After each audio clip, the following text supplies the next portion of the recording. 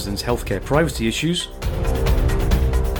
highlights of the upcoming ISMG Security Summit in New York, and what's up with WhatsApp's security vulnerabilities. These stories and more in this week's ISMG Security Report.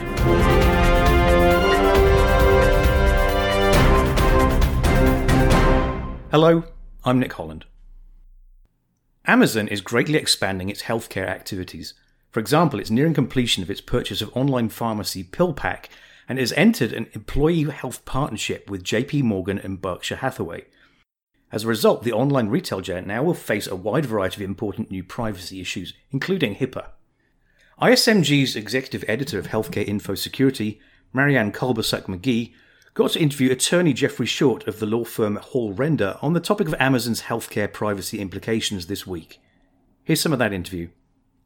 What are the biggest privacy and security concerns regarding the PillPack arrangement and the health information that Amazon will be handling when it comes to consumers? Marianne, this is really something that was contemplated in HIPAA and the health privacy regulations. Those regulations embody a concept of a hybrid entity where you can have one entity that has functions of handling healthcare information as a health plan, an employer health plan, or a healthcare provider, which a pharmacy would be a healthcare provider. And the HIPAA actually lays out a set of rules that those entities that have multiple functions must follow. One thing that happens in that, and if you take what you introduced there as the JP Morgan Berkshire Hathaway situation and you look at it along with PillPack, Amazon is becoming a hybrid entity if they put all of those inside the same legal entity. And as a hybrid entity, they need to really create firewalls around each of those operations, and the health information that lands inside those firewalls has to stay in there no differently than it does for CVS, Walgreens, or any other pharmacy, that they must manage that information inside those firewalls, and it can't pass out or pass over to the health plan side without being allowed by HIPAA. So from that perspective, I don't know that this really presents that unique of a situation. Some commenters have said that, Amazon will just bury a consent into the general terms of use that frees them to do whatever with the health information. And that's not possible under HIPAA because HIPAA specifically says that if you want to use the information other than as HIPAA allows it, you have to have a thing called an authorization, not a consent.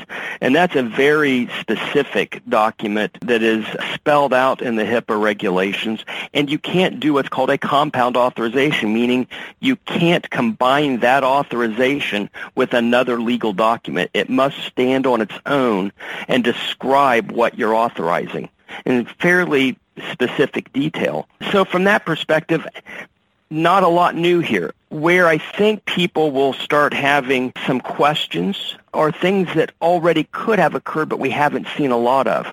And that would be Amazon taking this wealth of information it has, which isn't protected at the current time in the U.S. by any privacy law, and putting it into those firewalls of the pharmacy, and then the pharmacy having that data to do its operations.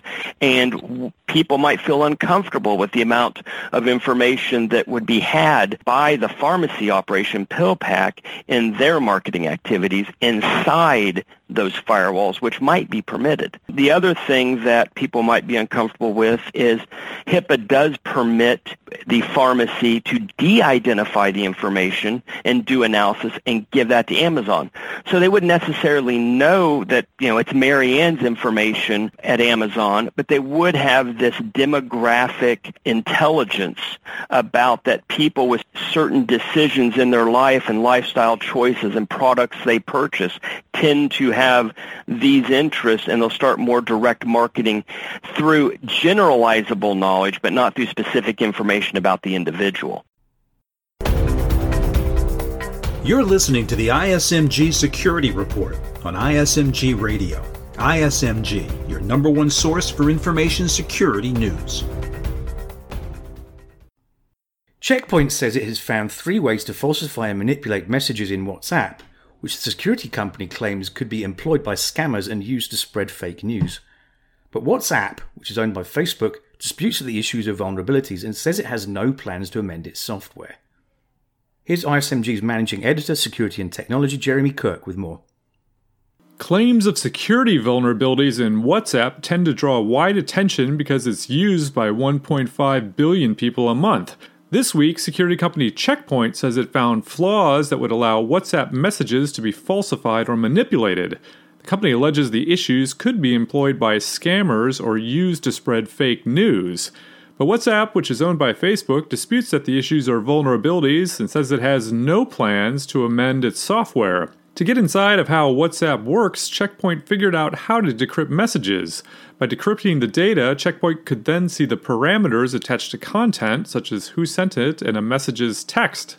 The researchers also developed an extension called the WhatsApp Decoder for Burp Suite, which allows for quick manipulation of messages. In one attack, Check Point alters a message sent by a fictitious boss. The boss says the attacker has been granted a $500 raise. The attacker manipulates the message, sending a new but nearly identical one back that puts the raise at $1,500.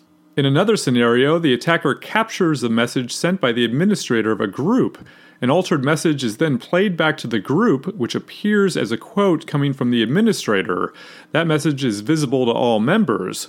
Check Point says this is an example of how so-called fake news could be spread using WhatsApp amongst groups with many members.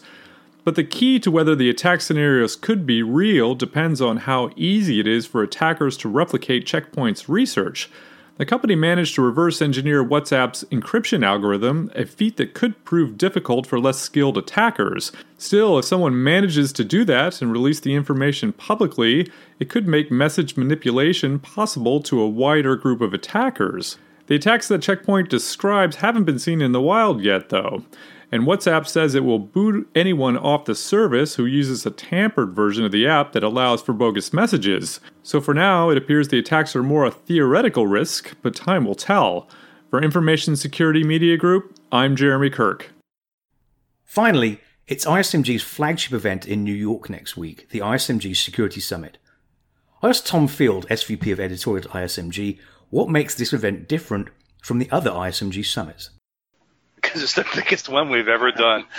Seriously, we're going to have more speakers, more attendees, and the focus of this is solely on security as opposed to what we often do, which is a fraud and breach prevention summit. Now, we had a fraud summit independently in New York City earlier this year. This is the New York Security Summit. It's our flagship event. For us, it's celebrating 5 years of summits that we've been putting on in the New York area. It's big. I'm excited about it.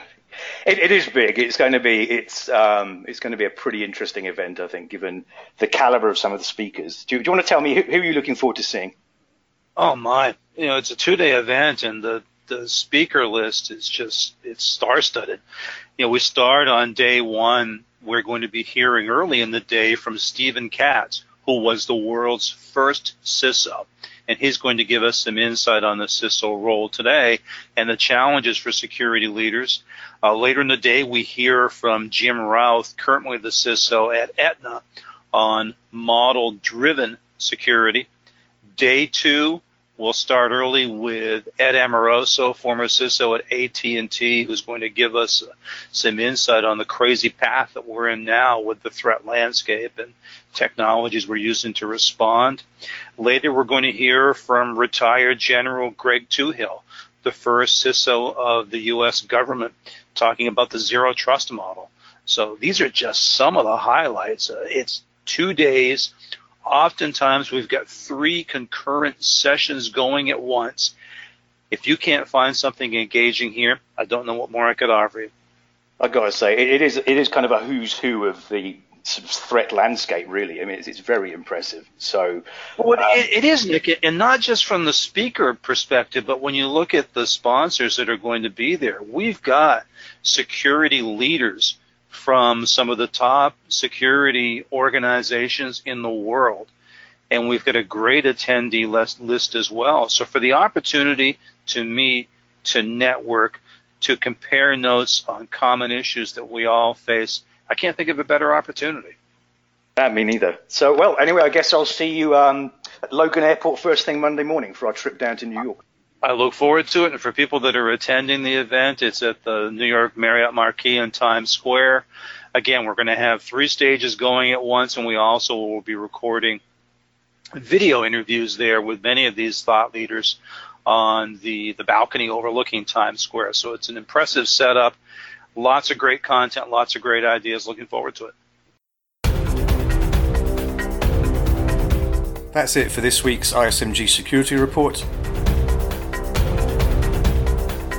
Theme music is by Ithaca Audio.